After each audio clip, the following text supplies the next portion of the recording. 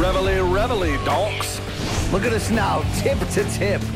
This is our life. This is our passion. That's the spirit we bring to this show. I'm Luke Thomas. I'm Brian Campbell. This is Morning Kombat. Oh, yeah, they say Virginia is for lovers. We wouldn't know that because we're in Cleveland, Ohio. Does it rock, Luke? You're going to have to decide. Brian Campbell, Luke Thomas, Morning Kombat in the echo chamber here known as this former turn of the century speakeasy here in this. Do you remember that scene from Pulp Fiction where they were like, bring out the gimp? Yes. That's where we are. That's where we are, in the bowels of this place. But happy to be here in Cleveland, Ohio. I know what you're saying. Wasn't this week supposed to be about reunions, right? Well, the first one is happening right here because, Luke, you and I have not done a show together. Forget about proximity, brother. Have not done a show together in 2.5 weeks. Luke, in 2021, God bless you and your family. Who goes on a 2-week vacation? You know, the Canadians are coming. It's Woodley Paul fight week. You know, you just open the calendar and just, you know, shoot a fluid out and whatever bingo chip it fell on. You know, that the cow might shit and we'll get the win here. I don't know what you're asking. I don't know what that means. Was that English? It was a combination of a lot of, Mid-America. I took 2 weeks because I didn't take a vacation in 2020, and if I didn't, my wife was going to leave me. So, there you go. I've been there. Yeah, been there. We must protect this house. Pretty simple calculus, really. Luckily, Luke, and we'll get into your vacation and all that and catch up on our 2 weeks missed. Your boy BC was able to hold it down. But we're back together, and the event, of course, is Sunday night. Showtime pay-per-view. Jake Paul, Tyron Woodley, your boys BC and LT been on the ground covering all that shit. Sucker, including Wednesday's outdoor workout, public, media workout and interviews, which was a great time hosting that with you, even though I sweat just an inordinate amount. I didn't believe that my body could produce that much sweat. Only you looked like a dad who had to give over his financial information before divorce court. I mean, it was bad. No more Rumble Johnson jokes, please. And then Thursday, that's credit card jokes. And then Thursday is today, and you and I hosted the final press conference, which got a little bit hairy in there, which we're going to get into and really break that down. It's your lead story on freaking TMZ.com right now with your boys in that third graph from the top, and. We'll be hosting Saturday's weigh-in, and it's a wild time here in Cleveland. So let's start right there, Luke. Your impression, a couple days in, does the land lead you to believe anything? People here are miserable. Cleveland sucks. I mean, it's fine. The people are very nice, but there's not many of them. Like, you go to downtown. I've discovered this. Like, I've been to a few downtown Midwestern cities. They're empty. I don't know how else to explain it. Like, if you go to downtown Chicago or downtown LA, well, downtown LA is actually like half Skid Row, but New York, Philly, DC, like there's people. There's nobody here. It's weird. Yeah, it's very interesting. I didn't even know the Cleveland Indians going to be changing that name to the Guardians. How did you miss that news? Shortly. Look, this is a tight Were you on circle, a bubble here. That is my life of all things combat sports. Now, wrestling's making a comeback in my life. I don't have the time to read your sports headlines. I know every morning you got to open up something and check out how that Washington football team did. Poorly is usually the answer. I couldn't care regarding that. But you and I will be, by the way, taking in an Indians game Friday night. That's right. Some of our friends and family here at Showtime. Here is how fucking spoiled we are. I asked him, I was like, hey, do you want to go to is there a ball game in town for the time we're here? He's like, actually, there is. Red Sox, baby. And he was like, but, I don't want to go get tickets and sit in the thing. I was like, what would be great? What we should do if Showtime pays for not a studio, but what do you call it? A suite. A suite. Then sweet. We'll go. And then sure enough, our producer greets us. He's like, hey, we have a suite at the ball game on Friday. We're like, Indian fans like, the right only here. problem is we're going to put you in a post-World War II hotel. That's the only problem. This hotel is just... It's fantastic. But Paul Woodley is what's getting us fired up this week. And I mentioned reunions. Good Lord. Has the good Lord helped just open up the flood of storylines and nonfiction goodness for what will be documentary number 5. Even less than Jake, our documentarian, not even on the team this week doing this documentary. Our normal guy who makes the doc is actually following Tyron Woodley 24/7 for the All Access show. So he will have a hand afterwards, as he always does, is in taking all this chicken shit and trying to make chicken salad out of it. That's right. But he won't be the guy following us around. So maybe it'll be like when the new Star Wars movies get the different director each time, and then suddenly you got episode 9, and everybody's standing around like their things caught between their legs. You know? So what? Maybe Doc 5. So the 9th movie is just Chewbacca playing the trombone. Yo, Chewbacca's like, it's fuck. Chewbacca will fuck that ass up. I wonder if Doc, because Doc 4 was a surprise hit, because there was a lot of pressure coming off of Doc 3, Luke. It was abstract. It was BC holding that shit together with like physical comedy and shit. Those docs do barely any better numbers than your boxing interviews. And the amount say, of attention you give them is really disproportionate. Doc 4, a surprise hit. I mean, I had famous people reaching out to me. Our producer is over there nodding when I said that about the numbers. Yeah. You got to get those numbers up, player. Well, Doc 5's going to get a little bit saucy. We've got a lot. You know, sometimes you got the doc cameras around, anything can happen, and you happen to pick up something juicy as shit. We got it. Can't wait for the people to see it. Reunions about two worlds collide. Rival nations. I think your mic went dead. You just all of a sudden got dead in my ear. That was just your soul, you know. Just my soul left whatever was left of his body a long time ago. USA and Canada going to have a rematch of that Olympic hockey final from a little bit more than a decade ago. This week, we'll see what happens on Doc 5 and see the end of that. But we're getting a chance to catch up. Look at what Jake Paul and Tyron Woodley. By the way, we don't have a rundown for this show. It's like Coach Peters, the Naugatuck High football coach. Not a great gym teacher. State championship winning coach, though. Do you know what his gym classes were? Roll out the balls. I got to go game plan for Friday night's game. You guys do what you want. Was he a Sandusky acolyte? Yes. No. I thought you meant like the hardworking people of Sandusky, Ohio. From Tommy Boy. No, I was talking about something much worse. We are the factory types, not that type though. Okay. You know what we need in the background is more people walking around. Yeah, just staring at us. Just comfortable Gaff coming and going. Gaff's been an MVP this week. Shout out to Gaff. But speaking I know. Can I tease my producers? Is that okay with you? Luke, there's a lot of things I want to talk about this weekend. All right, we're talking about the press conference. There's a lot of things to talk about. One of them, though, is this event brought together multiple worlds yet so far in a good way. All of our MMA media brethren around the ground this week. There's a few boxing guys, but it's much more MMA heavy with Tyron Woodley, former UFC champion. I'm not sure if I agree with that. So far, I mean, on the ground. On the ground so far. All I'm saying is, it feels like people are happy to be there. You usually get that feeling right when you show up to cover Fight Week. If the fans and the media, are they happy to be there, or are they just going through the motions? This one feels like people are happy to be here.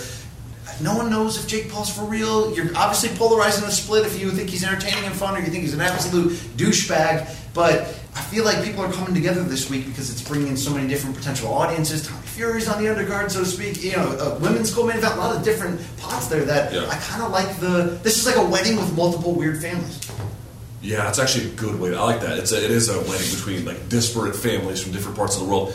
I actually feel like on the ground, and there's no way to really measure that. I mean, Showtime would, the PR people would know better. I actually feel like it's pretty close to a 50-50-ish kind of split with media. In terms of predictions for the fight? Or? No, just in terms of who's here. Today at the presser, when I was looking at who was there were the MMA side, so you had Casey Leiden from MMA Fighting, you had Ellie Seckback was in the front from boxing. The Schmo, baby. Okay. Schmo, he's crossing over. He does a lot of boxing now, too. So does Marcos Villegas from Fight Hub. He does both boxing and MMA. It's pronounced Marcos Villegas.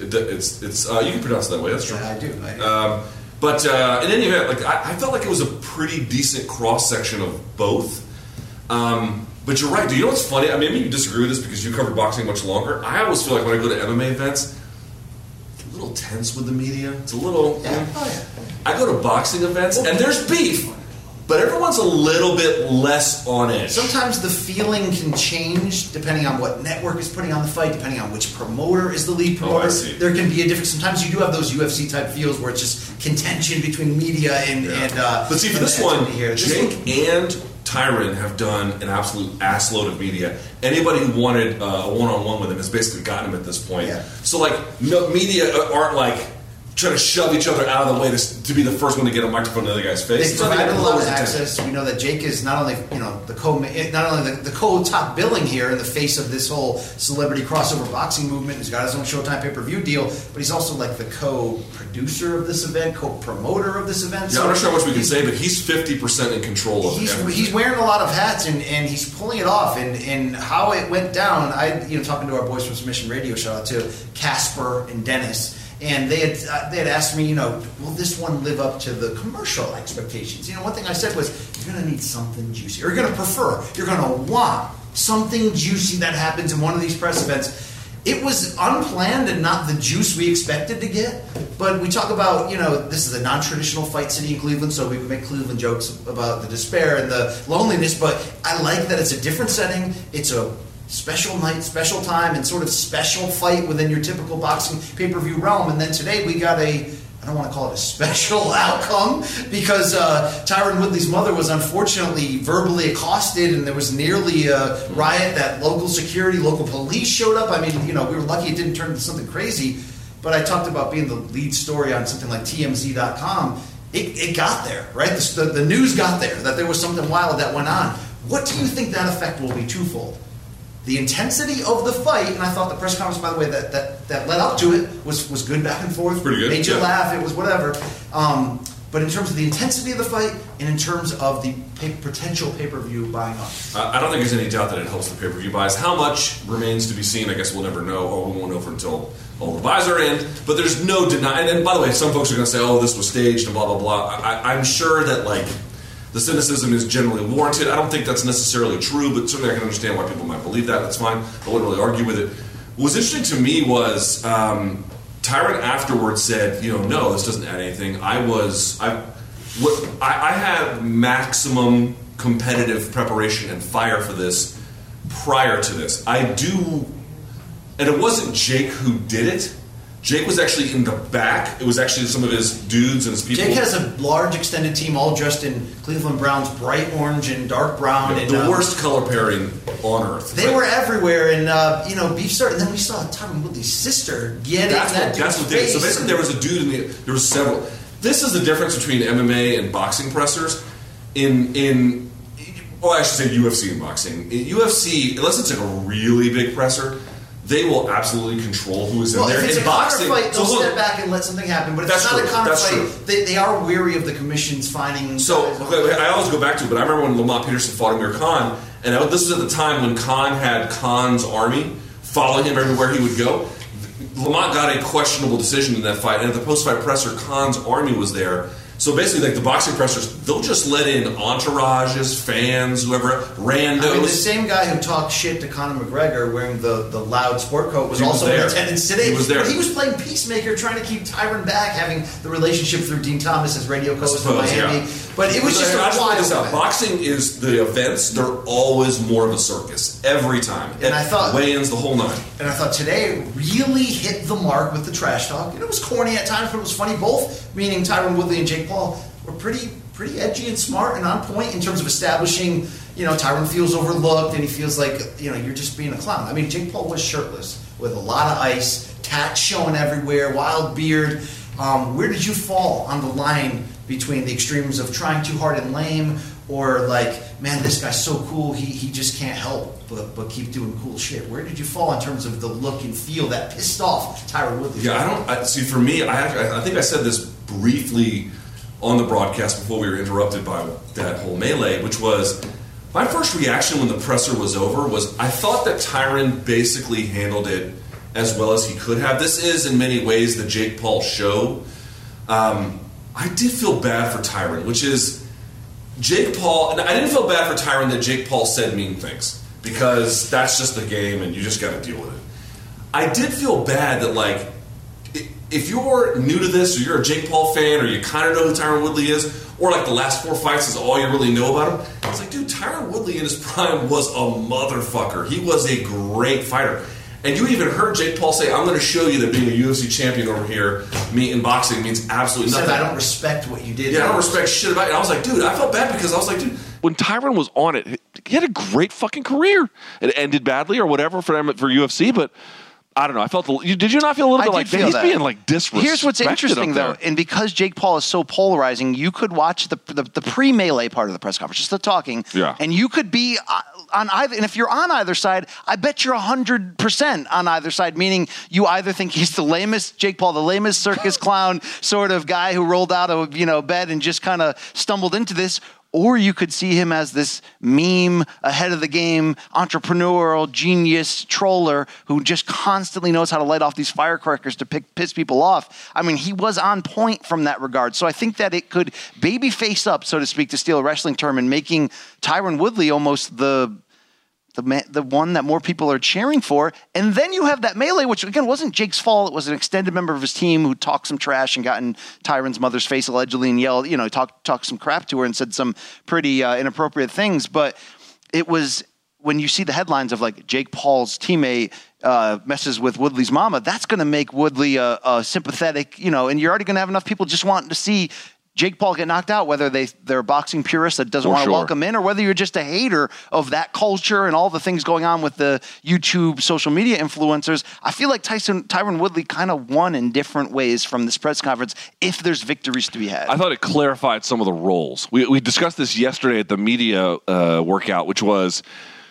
Tyron spent a lot of his UFC run as like a chip on my shoulder, me against the world, up against management, kind of like an FU to everybody. I don't get the credit I deserve. And taking on someone as polarizing as Jake Paul, that kind of flipped. But think about it. I'm not saying she's the most popular person, but who has the highest likability rating in all of MMA? It's Tyron Woodley's mom by a country mile. Holly Holm's pretty close in that regard, too. Okay? Maybe. But the point being, she gets white babyface pops when she shows up at like public workouts, like that's white fine. Meat babyface, like cheering for the good of the world people that come that's out there. Fine. Okay? That's fine. Whatever you want to say, going against Tyron Woodley's mom, or at least bringing her into this whole thing, even if you didn't know who she was, you're just a boxing fan, you're going to be like, dude, what the fuck is up with that? Like, it kind of clarified that if you're a Jake Paul fan, you won't believe this, but it kind of clarified that Jake Paul, while he's running the show, is a little bit rubbing people the wrong way, and that Tyron is adopting a role where he's presumed to be much more likable than he was during his UFC run. Okay, you know what I liked about Jake Paul's performance in Thursday's press conference was, he's all freaking in. The sleep line was pretty funny. He has a stupid amount of confidence in BDE, to steal a term from the show. He really does. He has an excessive amount. So either he really is just a loudmouth badass who's going to figure out a way to knock out Tyron Woodley and talk to all this shit leading up because he's just like, man, I can't lose. Or this is going to be a humbling loss on Sunday night, because I feel like the more that we've seen from Tyron Woodley, whether it be workout videos, whether it be the interview you and I had with him, which is available on YouTube, youtube.com/morningcombat, all the interviews that we did, I just feel like Tyron Woodley so our video is playing on the TMZ Sports site. Yeah, that's not cool. Not bad.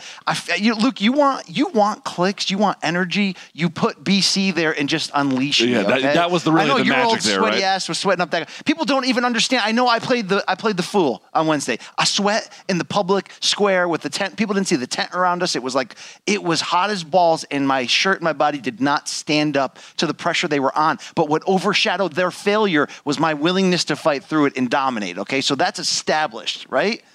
You were a sweaty freaking mess today, and it wasn't even an wasn't. I was fine by the time the broadcast outdoor started. situation. It was like it was an outdoor situation. Walk. It was not 2 blocks, but it wasn't like you were dude. Literally. I know I don't have ground to stand on right now. You don't, and everything you've said in the last 2 minutes has been false. Everything you have said, literally. You don't understand the BC you are receiving. You took 2 weeks off. You left a barren landscape in the Morning Combat universe, although I thank you to our friends in the business who helped fill in some of those gaps and the cracks and the holes.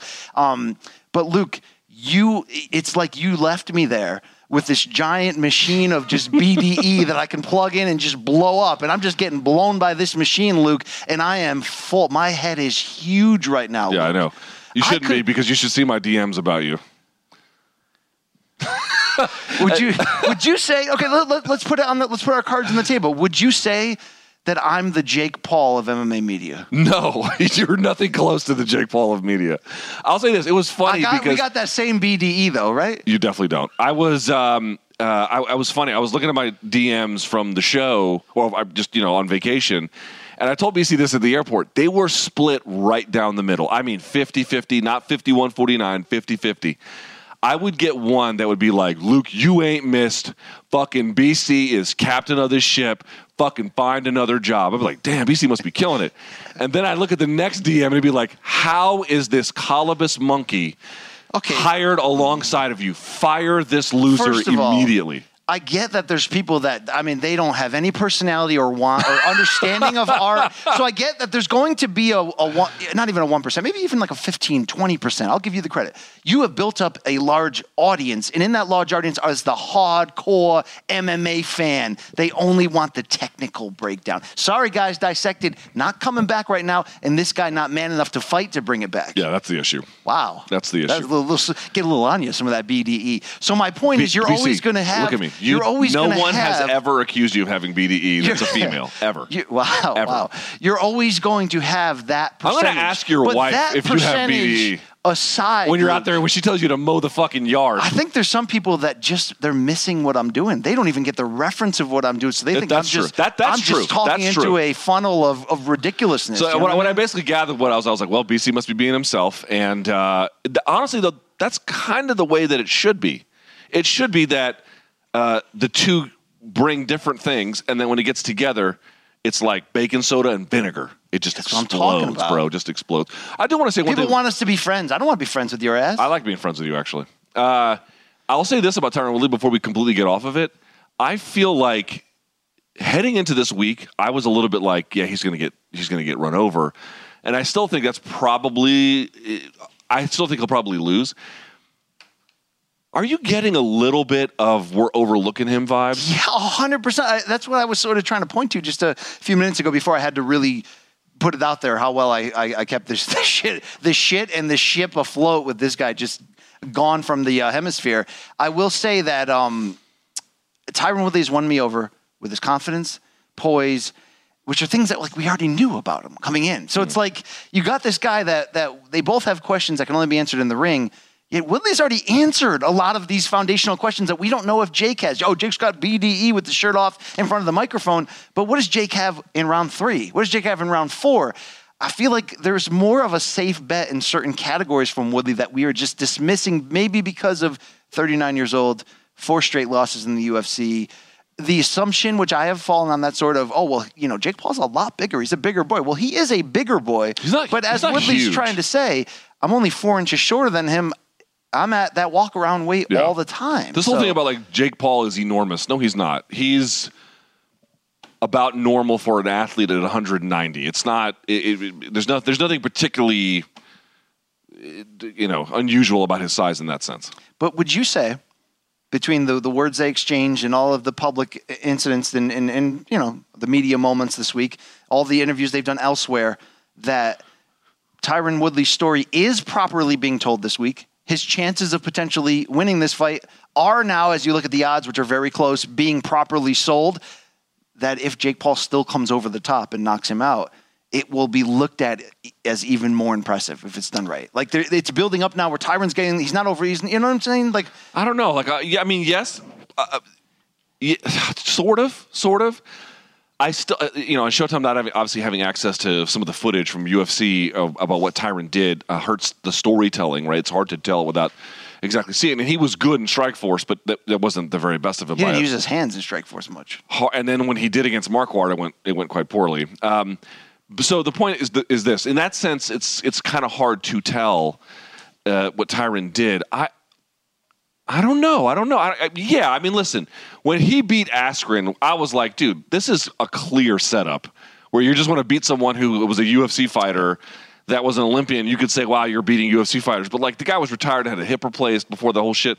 Tyron's not in that ballgame. But this is the point I wanted to make. Like, yesterday when we talked to him, and even today, or all these interviews, when we asked him what went wrong with the last 4 losses, he was like, well, I was caught up living the lifestyle. And it's like, okay, he's answered questions to your point about, what can you show when you're in the middle of adversity and how high can you climb? Those broader questions he's answered.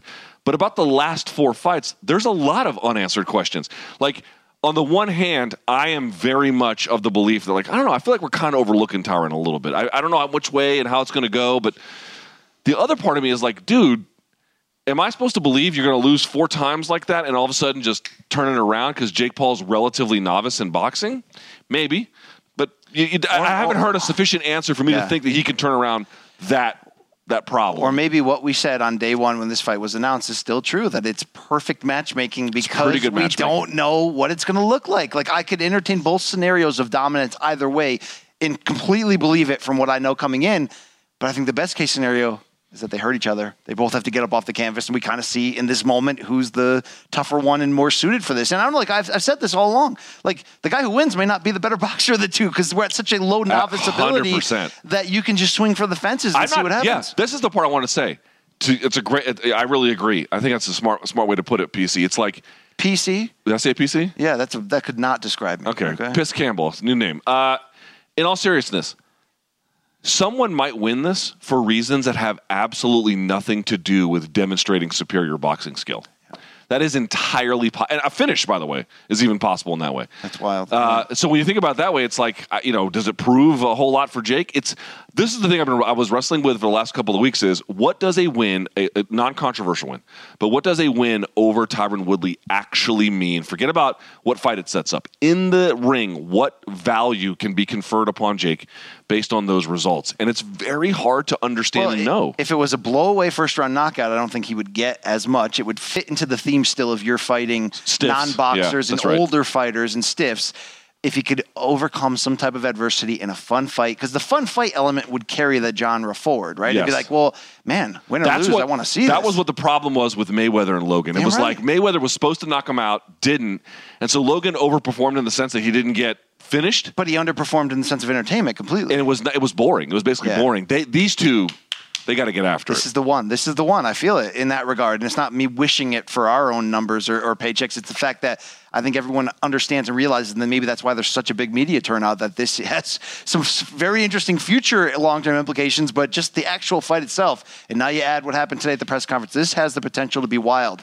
Luke, it's switching gears to a degree, but it's still in the same ballpark of the themes we're representing. When you were going through your DMs while on vacation, was there any fear, given your large distrust of management, even with companies that you currently work for at times, because of how jaded you are as a person, that part of you was like, man, I hope BC didn't do so well solo that maybe just the time being away, Willie Pep, like maybe I just wore out my welcome because of his performance. Like that BDE was so strong, brother, that like maybe I come back to same chair, it's not as comfortable, you know?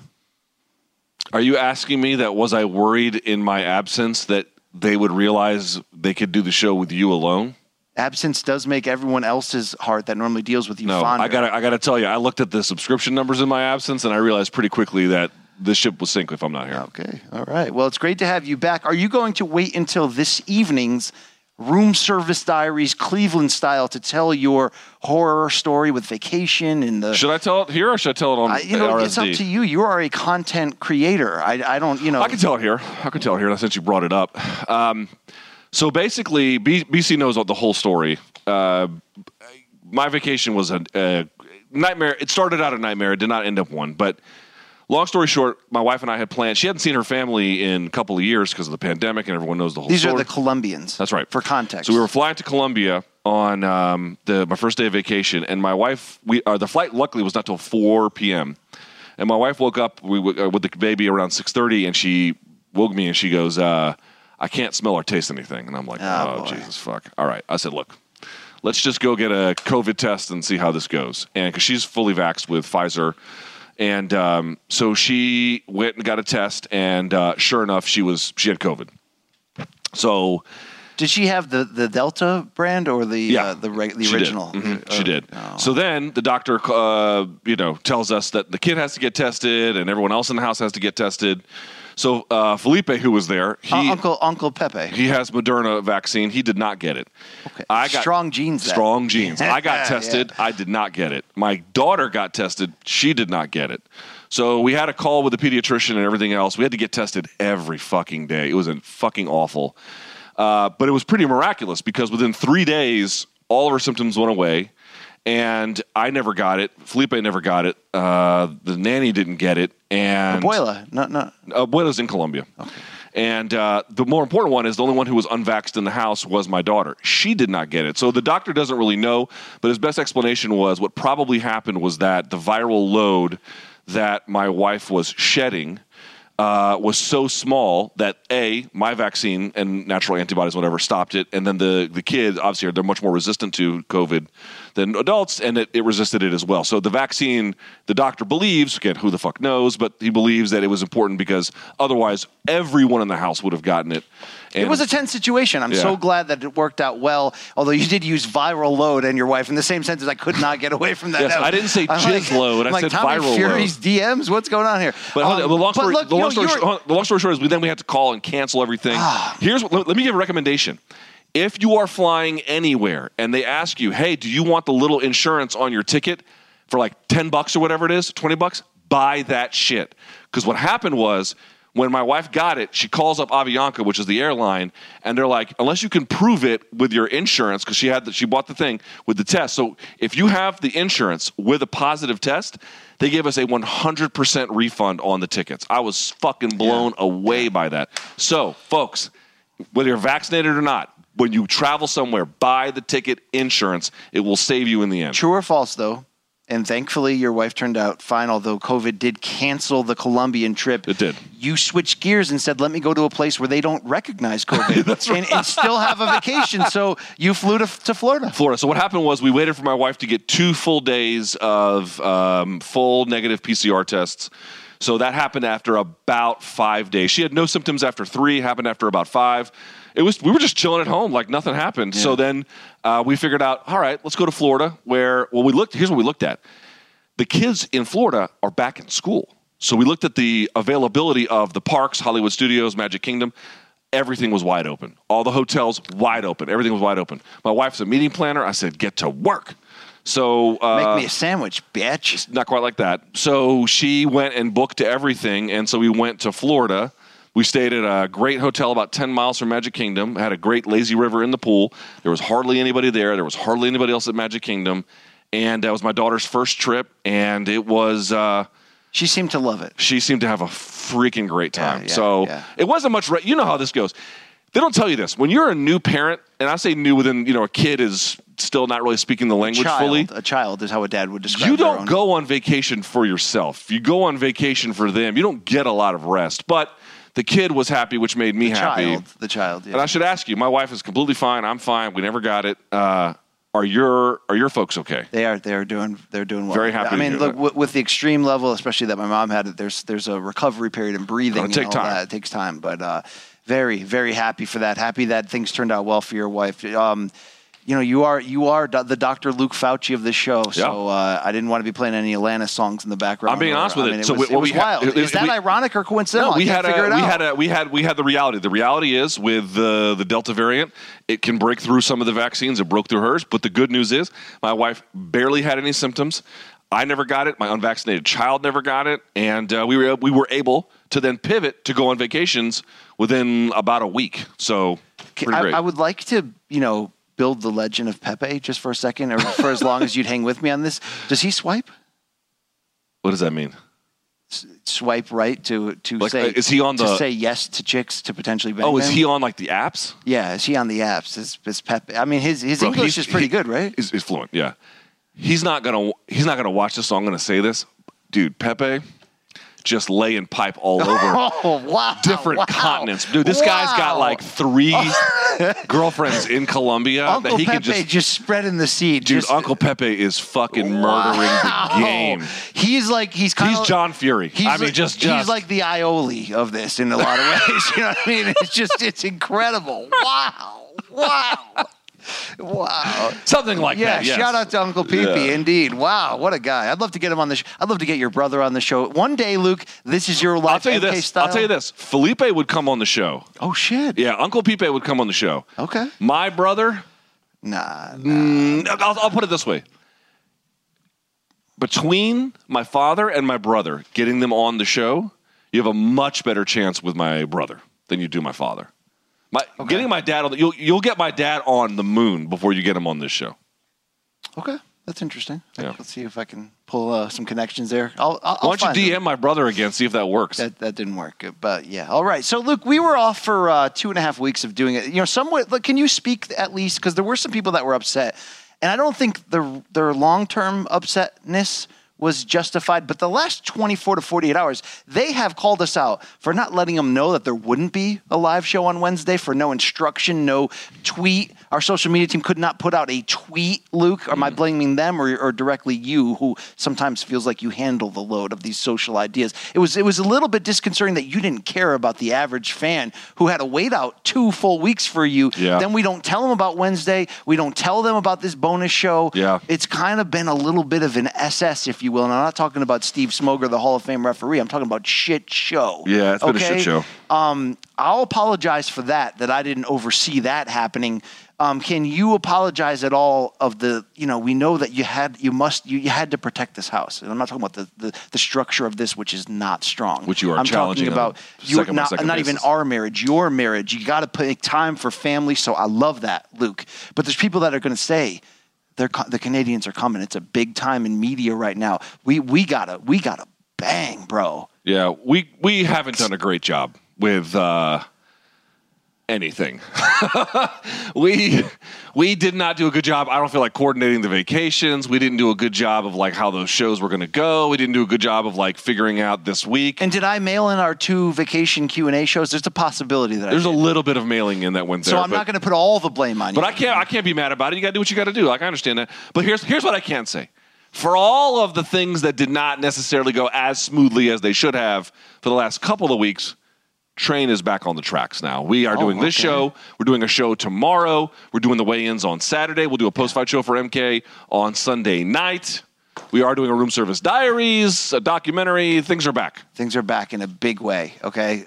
We went on lockdown. This piece just fell right into my lap. That is interesting. I'll work on this while we're talking. Hey, I'll touch your lap. No. That's why? Something wrong about that? That's And that's there's no BDE with that. By the way, I just want to put this out here. I want to say it on air so everyone knows and now pressures you. No, this is not. Dying Fetus is playing at the Webster in Hartford, Connecticut on November 18th. I want him to go with me. He is resisting. We would film it for the documentary. If you want to see that. I'm not a big fan of abortion rock. If you want to see that, me and BC go see Dying Fetus November 18th. I want you to email the show, morningcombat@gmail.com. Cast your vote. That Webster Underground Theater is in a bad part of Hartford, and it's got a history of rocking. I've seen at that venue. You've been there. Many times. But you got to be careful where you park. I mean, it's a thing there. I saw Twisted Sister there. I saw Sebastian Bach, Dickie Betts, Bob Weir and Rat Dog, and I feel like I've seen a couple like metal bands there as well. Sebastian Bach is not. It's metal technically, but it's not. Yeah, but there's some theatrical sort of singing. That's the kind of metal my wife likes. Okay. She's big into like. Does she like Slaughter? Because that was like the last great metal Slaughter, album right before Nirvana flipped the. The kind of metal she likes that you wouldn't like would be like European black metal. You don't like that. But the American like hair metal stuff, like 1980s. Okay, do you stand by this? They're kind of the Jake Paul of this scene. Poison in the 80s could have been, they were cheesy as F at times, but they could fucking rock, dude. I had front row tickets to see Poison in 02 and 03, heavily in the weeds for those shows, but they kicked ass, Luke. And that's their like washed up period, okay? Prime Poison, you're not into that? You're not feeling CC on guitar? No, my wife dragged me to, not a Poison show, but she dragged me to, who was the guy, John Corabi? Who did he fill in for? He was like a part-time lead. Was it Motley Crue? Was he a? We have some of our camera crew are Who is it? Up. I can't hear you. Speak up. Motley Crue. He was like the brief lead singer, right? Yeah. So I saw John Corabi at like the soundstage in Baltimore. He was whatever. But then my wife took me to see. I think this was in the Nissan Pavilion, or maybe it's Jiffy Lube Pavilion, whatever it's called now. I saw Motley Crue there for one of their summer shows. I left the bitch. It was one of the worst shows I've ever seen. See, that music doesn't typically age well in terms of the performance of it. And right? I got lice at this place, even though it was outdoors. So that's what you get when you go to Motley Crue. Do you think you'll catch COVID here in Cleveland this week? It's a guarantee. I mean, my wife had it in the house and I didn't get it. So we are following to a core and a T all via Matt, am I going to get COVID here? Yeah, probably.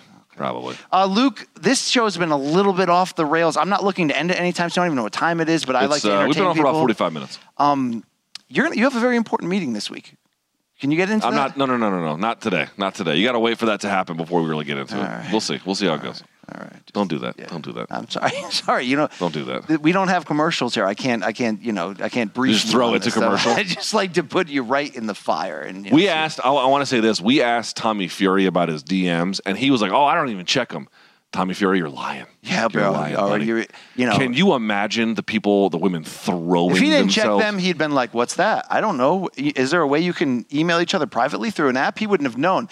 Although I did look up his he is How many followers does he have on madly Instagram? in love with Molly May. Madly in love with her, okay? That she finished, I think she won the season of Love Island where he was runner-up. They're still dating. Did you hear the intensity, and I think all marriages should be like this, although he's not married, right, of how much the commitment and love he has? That's why he said, I ain't even going in those bitches, those DMs. I don't need them. I'm a man who is satisfied. I looked that couple up. Luke, that's a beautiful couple, okay? Dude, if I looked like him and I had his money and his fame, and I had DMs like that, and I was 22. And eyes like that, Luke? I would be just burning a trail through the United Kingdom.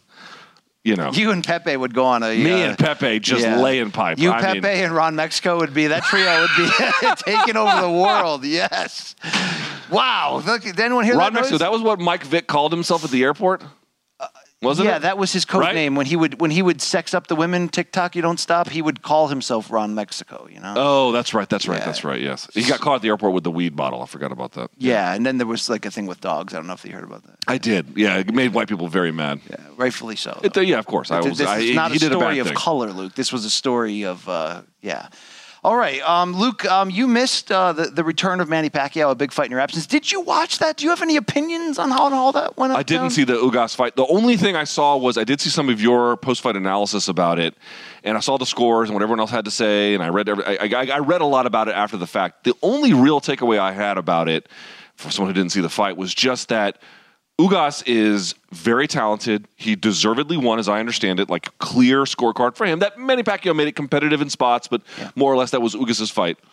The only real takeaway I had from that was, dude, Manny got lucky. And I know there was the video where his eyes are so fucking swollen he can't even open either of them. His wife's feeding him soup. Because he's just fucked. It's just crazy. Okay, dude, and I know Spence had the eye surgery because of the retina, but he saved himself from a beating. Spence, I think, was going to do bad things to him. I don't know. I think it's still the Styles You have a belief in Manny Pacquiao that I don't think is warranted anymore. I think Pacquiao would have been able to get Spence into a brawl, and that would have given him his best chance to compete. I don't think he would have won, but to compete at a fairly even terms. If Spence had decided, I'm going to play you from the outside and just outbox you, could he have? Yeah, it's Spence, man. Okay? But I think Spence, like against Porter, would have let his hands go because Pacquiao would have been coming at him from certain angles that are not natural and hitting him. Spence dropped Porter.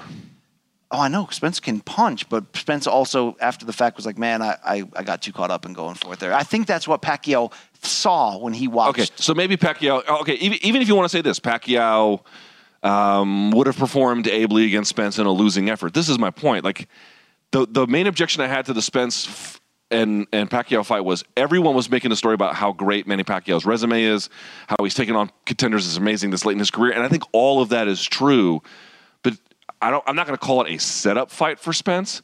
But to me, it actually sort of reaffirms what my initial suspicion was, which was everyone wants Spence Crawford. Then they made Spence versus Pacquiao, and you were like, this fight is great for a lot of reasons. And I'm like, right, but it's the fight you didn't ask for. Because we would have gotten that, and it would have been exactly what we thought. Who's the guy? Singletary?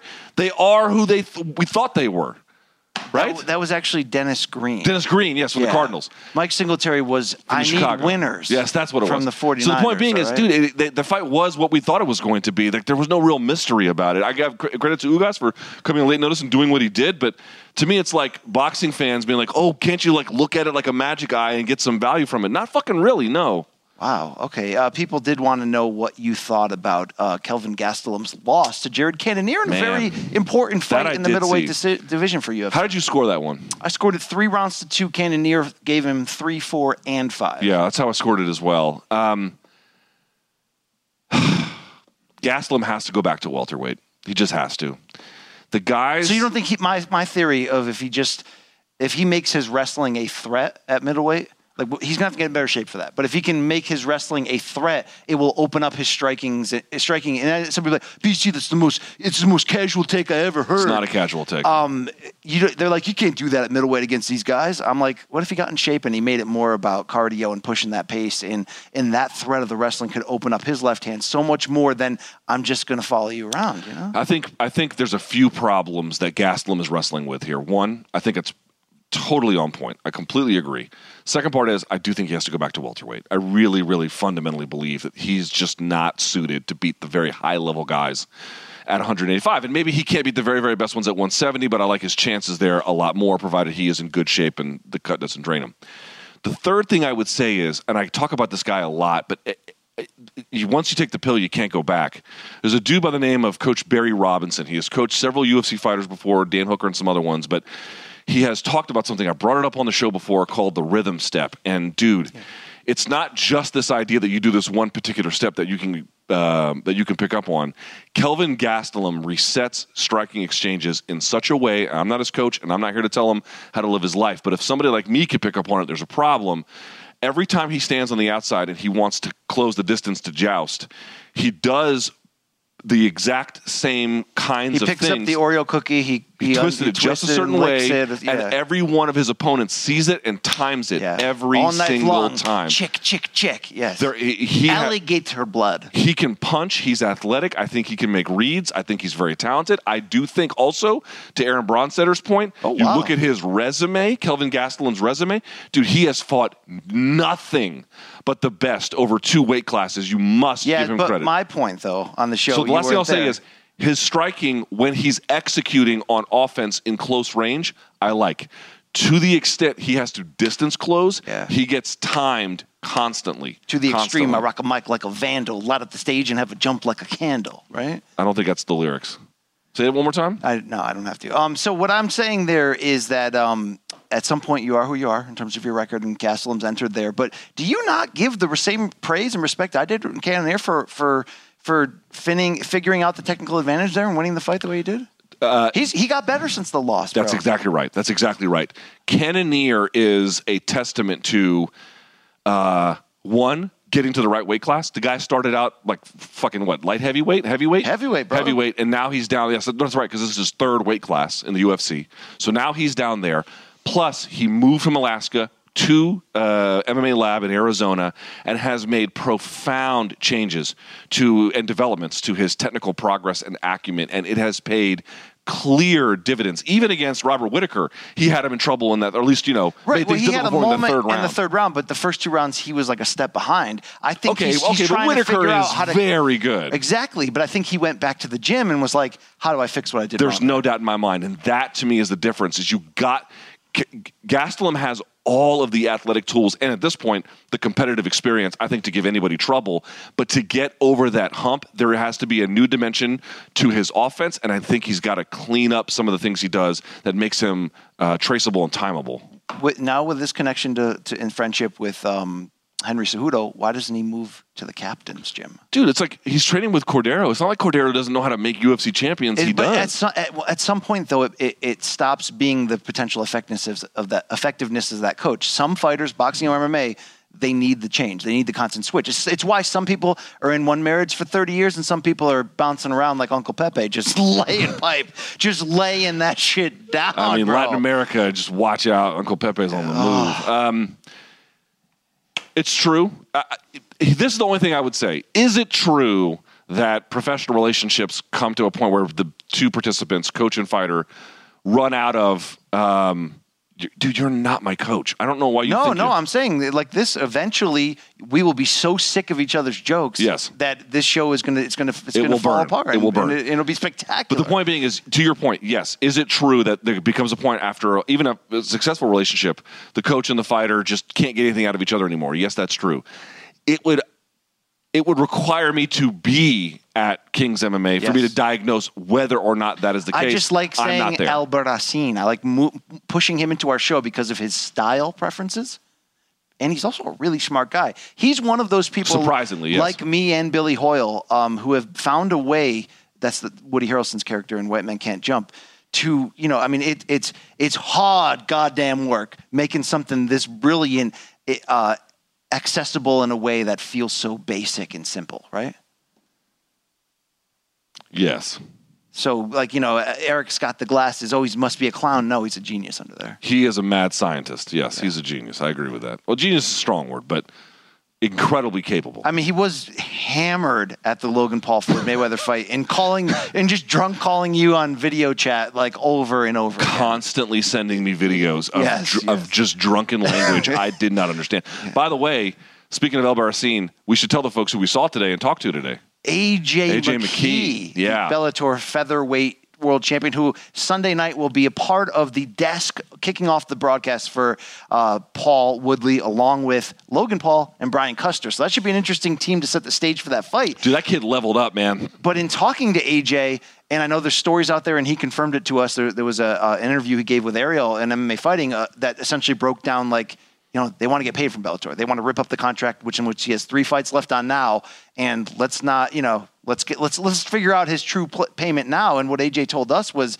he hopes that happens, and that could open the door for that potential of some crossover boxing, which it's something he's very interested in. And in talking to him quickly, Luke, he has no care about the weight experience level of these opponents. Like, he wants to do big shit. He wants that smoke. Yeah, so that was fun to hear. He's a smart kid, man. That dude, obviously, everything he already pulled off is pretty incredible.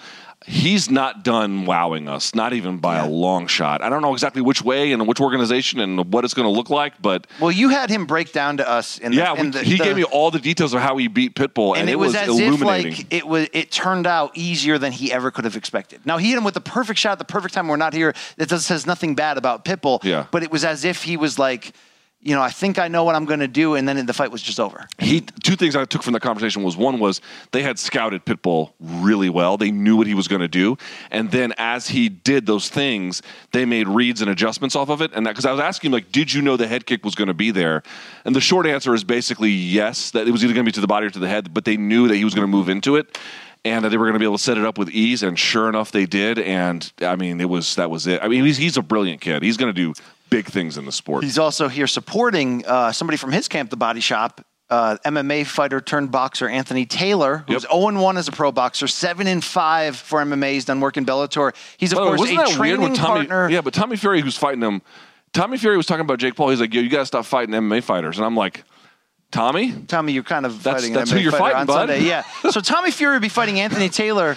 The hook is that he's a sparring partner in Puerto Rico, part of the extended Jake Paul camp, but he comes from the Body Shop with the McKees there. So that was interesting to see. And they had said, that loud, cocky, brash figure you saw, that was him from day one when they met him. So it's cool to see the connections in this game, Luke. It is. He was making noise. That dude is trying to make... He DM'd me a little while ago. Anthony Taylor? Yeah, he did. Did he ask for stick pics? No, he wanted to just talk. And I was on vacation, so I couldn't do anything about it. But, he likes to rattle the cage a little bit. He likes to make noise. I don't know if he's going to beat Tommy Fury, but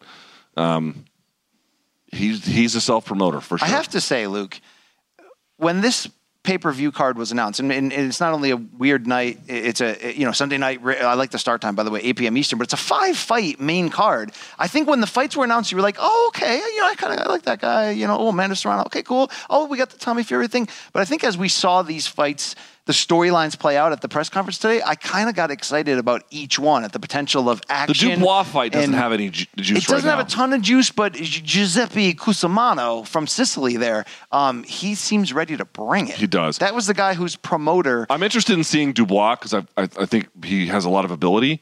He's only 23. Yeah. Obviously, the opener with Fury and Taylor's going to be fun. But, dude, we're not talking about it, and I get it because, I looked at the numbers on our interview with her, and, it just didn't do very well. Guys, I cannot tell you, I'm not exaggerating. I'm not doing a bit. I'm not doing Showtime's bidding. You can go on YouTube and just type in her name, and you'll see all her fights. You can go take the Pepsi Challenge. Don't, by all means, BC, I'm telling the audience, do not take my word for it. Dude, Amanda Serrano is the best boxer on that card by a mile. It's not even close, both in terms of decoration and what she can do. She is a fucking force. And on top of that, she has an action-oriented style. Her output is insane. And I keep saying this, she is a vicious body attacker. She drops multiple opponents with hard work to the body. I am like... they were doing that bit between her and Jake, like who's going to have the most exciting KO. I don't know who's going to have a KO. I don't know who's going to win. Well, I'm pretty sure Amanda Serrano's going to win. She doesn't get the credit. We're talking about, at worst, as you pointed this out, right? At worst, third best woman boxer on the planet, arguably has a case for number one. 7 weight class titles. She can go from 115 up to 140, even 147. And she's an action fighter. I don't know what's to dislike about that. Yeah, and she's still in her physical prime. I believe she's 32 years old, and she's coming off maybe the best win of her career against Daniela Bermudez, a champion from 122 who was moving up. We'll see her defending those 2 titles at featherweight again against Yami Mercado, and it's Puerto Rico versus Mexico. But I love so you got to expect action. That's the point there. But I love where the confidence in Amanda that she realizes, Luke, that like. She didn't get the backing of like one network or one promoter that was like, I'm going to make you a star and get you paid at the level and get you the exposure that you deserve. She's always been coming up the hard road, that you could see the joy in being in this opportunity. And it's cool that Jake Paul, who trained with her to a certain degree and made friends with her in Puerto Rico, is able to put her as like the co-main event. I support that. I mean, it's the most real boxing fight in a lot of ways on this card, but she feels that you can tell that she understands the opportunity here. And that she's not going to go out there and fight reckless, but she gets that if I can go out there and make some big-time noise, like this could be the launch for me into those money fights that I've wanted but have been unable. I mean, she was really close before the pandemic in fighting Katie Taylor for all 4 lightweight titles, and they didn't end up sending enough money to her, and then Eddie Hearn changed the price, and she pulled out because she felt like she deserved more. And if they can make that price right, I mean, this is the kind of exposure she needs. Let's say she goes out there as we're waiting for Jake Paul and blows away Mercado, people are going to take notice. So it's a great time for women's boxing. She deserves it. Did you not? Also, we didn't talk about this because of the melee afterwards, but this is what I want to bring up on the post-fight, post-weigh-in show that we did. She said, guys, remember, we don't quit talking about the bet with Jake. I can't bet a lot. I'm a female boxer. I don't make a lot of money. She's fought in MMA. She's undefeated in MMA too. Because she can't get fucking paid. She can't get the attention she deserves. She's a supreme talent.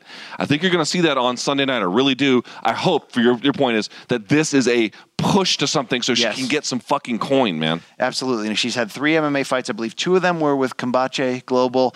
And in one of them, Luke, she's 2-0-1. I don't know if you've seen her draw. She's dominated the 2 fights she's won in MMA. The draw I've not seen, But the draw, she got taken down in the final round and put on her back, and she was in full mount for like 4 minutes getting lit up, and she had to show like every inch of that boxing championship heart and pedigree, like to survive that. She survived that. She got the draw. I'd love. So was it 2 10-9s and a 10-8 the other way? I believe so. Something like that? She was fairly dominant early herself, but it was just the fight turned, and she was lucky to survive that. But it just shows how freaking tough. I'm just saying, I don't want to take anything from Clarissa Shields. She's earned everything she's gotten. She deserves more, if anything. That's why she's in MMA. That's what it is. Exactly, but it's not either or. I'm just pointing out, dude, the worm is starting to turn for Clarissa. The worm needs to turn for Amanda Serrano. She is stupid talented. Yeah, absolutely. So I think maybe... I mean, we do have a UFC fight night Saturday night. We'll preview that during tomorrow's regular Morning Kombat episode. Tomorrow is Friday, 11 a.m. Eastern, your regular Morning Kombat time slot. We'll have a full, regular fun show for you from this location, and we'll get into it. And you do have Giga... God, I'm never going to get that right, am I? Giga Chikadze? Giga Chikadze. Why do I want to say Giga? And then I want to say like Giga and... GG, the movie with J-Lo and Ben Affleck? I got to put a pin in that. Or Geely was the movie called. Gigli was with J-Lo and Ben. Ben Affleck, that's what I'm talking about. Courtney perked right up. She knows. Is that right? It was a bad movie, though, right? Horrendous. They're back together, though, right? They're back with a bang, if you will. Oh, yeah, they're banging. Yeah, there's no question. I don't even know what we're talking about anymore. I did have a point to make. Oh, there's a UFC fight that's decent on Saturday night, but like this card is largely going unopposed this weekend. This card, Paul Woodley, in the combat sense, is your top story. Yeah, folks were asking why it's not on Saturday. It shouldn't be on Saturday. It's a little weird. It should be kind of separate from everything else. Right? I think there's potential things that they can gain commercially for going on Sunday night, but I just think it's become the top story. It's taken over. It's crossover in a big way. Today's melee certainly helped that. I can't lie. I'm really excited to see what the fight looks like. I have that just basic fan common interest of just like, is Paul really that good? Like, Woodley can't be that washed. Like, this is going to be a war. It's wildly unpredictable. Here's what I'm pretty comfortable in saying. It's not going to end the way Paul versus Askren did, where the person who lands the first big shot wins. I don't think that's true. We're going to get a fight. But beyond that... fuck if I know. Should be a wild crowd. I hear the tickets are flying. Cleveland's ready to represent. There's a couple of local fighters. Where we come Charles from, Conwell is on this undercard. Unbeaten Montana Love is going to have a big fight against Ivan Baranchik on this pay-per-view main card, both from Cleveland. But, Cleveland has shown up and shown out for Jake Paul. So, Luke, do you want to address just the overall temperature of the haters? Like, we try not to give them the light or shine. You block them. I even block them too when they really make some really inappropriate comments. But there has been, even from some listeners that DM me specifically, they feel like maybe documentary 4, which was an entertaining success, was about selling out, but it's a tongue-in-cheek selling out. Yeah, we put on the ropes. People think you interviewing Jake Paul yesterday, I don't know what they expect. They're going to walk up and slap him in the face, but people think because you showed that man some respect after originally saying that you hate that shit, that you are really selling out, that they must really be paying you well at Showtime because your ass is down here in Cleveland milking it up for this honky-tonk fight. I mean, but the fight is not championship level. It's kind of silly. I'm here because I'm paid to be here. All that's true. At the same time, I've said it for weeks at a time, and you can believe it if not. If you don't want to, it's okay too. Whatever choice you want to make.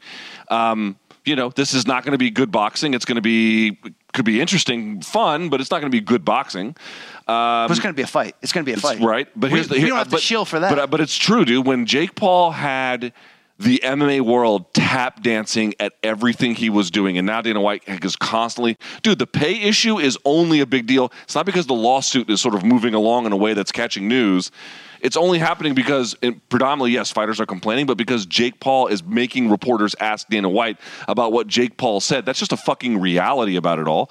And then on top of it, dude, when he had MMA fighters, fucking huffing and puffing at him for weeks on end, I could not believe they were doing that. And I said on this show over and over and over again, wow, man, this kid is actually surprising me. He's kind of funny. Would I want to dress the way he dresses with the ice and everything else and wear my hat like a jackass? No, that stuff doesn't appeal to me. But... dude, he's got 50% control of this show. He's bringing in Amanda Serrano by choice. Not this show. He don't control shit. Not this show. But Jake Paul, you don't control shit on this show, the Sunday event. He's bringing in Amanda Serrano as his co-main event. He's forcing fighter pay into the public consciousness in a way that it hasn't been to this point. Tyron's going to get a record payday. It's silly and not really all that important, but it could be decent, if not good fun. If that doesn't appeal to you, and why don't you just skip that preamble and just tell him to fuck off? Yes, S a D is what I would say. I don't care. L and the T want to get with me cool for the hell of it, right? For the smell of it. They want the bod. Here's the hot rod, right? You know what I'm saying? Yeah. It makes me want to shoot, baby. I want to shoot. God, can we get you Adderall, please? Oh my goodness. And they're coming this way, MK. Luke, can you tell the people, now that we finally have a working schedule for where we'll be this week, where we'll be appearing, we're doing a set at Caroline's in the Comedy Store also the day after. Tell the people where we'll actually be tomorrow, when they can tune in, where they can see us. 11 a.m. right here on youtube.com/Morning Kombat. Like and subscribe, as always. We will do a show. We'll preview the weekend's UFC fights. We will get you ready for Paul versus Woodley and anything else. We might do what I'm told is a historic list of dead wrongs. We'll probably all from my solo runs. You ever been so broke you didn't pay a bill? You're like, fuck it, man. I'll just have to pay a bill when that next big check comes. And then the check comes, and then you do have to pay your fucking bill before they shut the water off. And you're like, dude, how the fuck did my water bill get to fucking $400? Yeah. It's because you didn't pay it. Well, we're going to get that $400 water bill tomorrow. Also, we'll be all over CBS Sports HQ tomorrow. Multiple stops breaking down this fight, setting the stage of what's going on this week. Tonight, we will be recording a room service diaries. A lot of people, these guys must go out and do a shit ton of drugs. No, those are done completely sober. So very sober. So Luke, will that go out tonight? What's the plan on that? That won't go out tonight, but it'll probably go out tomorrow. Okay. Yeah. Hopefully we can get that out on the streets. Morning Kombat put up a tweet asking, do you want to see Luke Thomas take Brian Campbell to the Dying Fetus concert in Connecticut? No. So far, 90% have voted yes. 90%. So guess where you're going, fuckface? Dude, I do not support where's your art now, pussy? This is not art. I don't support this. Yeah. Okay? You want to talk real music, right? Okay.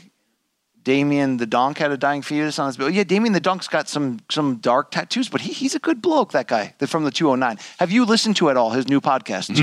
Two guys, one pod. No chance. Two donks, one pod. That's like asking me, did you listen from front to back, Killing on Adrenaline by a Dying Fetus? No, you've of course not done that. It's a funny watch, those two. Shout out to the other guy. So yeah, that's that, Luke. At this point, if I kept talking, it would basically just be a ramble, and I don't like to mince or waste words on this show. Yeah, here's a tweet from Casey Leiden to our point. Yeah. Boxing fight weeks are just a lot more fun than UFC fight weeks. You never know what's going to happen. That's true. I think that's why Conor fight weeks in his prime were so batshit crazy and fun for UFC. I mean, seriously. But he didn't say Conor. He said like run-of-the-mill UFC. Yes, Mark. That's true. Yes. Well, look, we have a dynamic personality in Jake Paul. There's no question. Okay, we can close the show anytime now. I'm losing my voice. Yeah. Even the producer saying we need to wrap it up. That's me in the spotlight, losing my voice, Luke, okay? And religion. Michael Stipe. Why don't you go to Athens, Georgia, Kenneth? What's the frequency? Yeah, all right. Big week for reunions, big week for healing. More to come this week. Big fan of all you out there. Thanks for staying with us. I know we let you down in terms of announcements or timing. We fucked it up. We're not always there when you call. But we're always on time. No, we're not really on time either, but we're back. We back in a bit, like Pepe at 2 a.m. tonight. You up? You gonna come? ¿Qué tal? Come on, bro. Okay, we brought it. Shout out to our great team who've put up with just mayhem this week. Okay. Yeah. Thank you. We love you guys. Some of these guys I don't even know their names. To be honest, I feel very Luke Thomas-like right now. They're peasants. I don't care about them. All right, for Luke Thomas, my name is Brian Campbell. Friday, 11 a.m. Eastern, back where we belong in the prime time slot. Until then, may all your ex-lovers stay satisfied.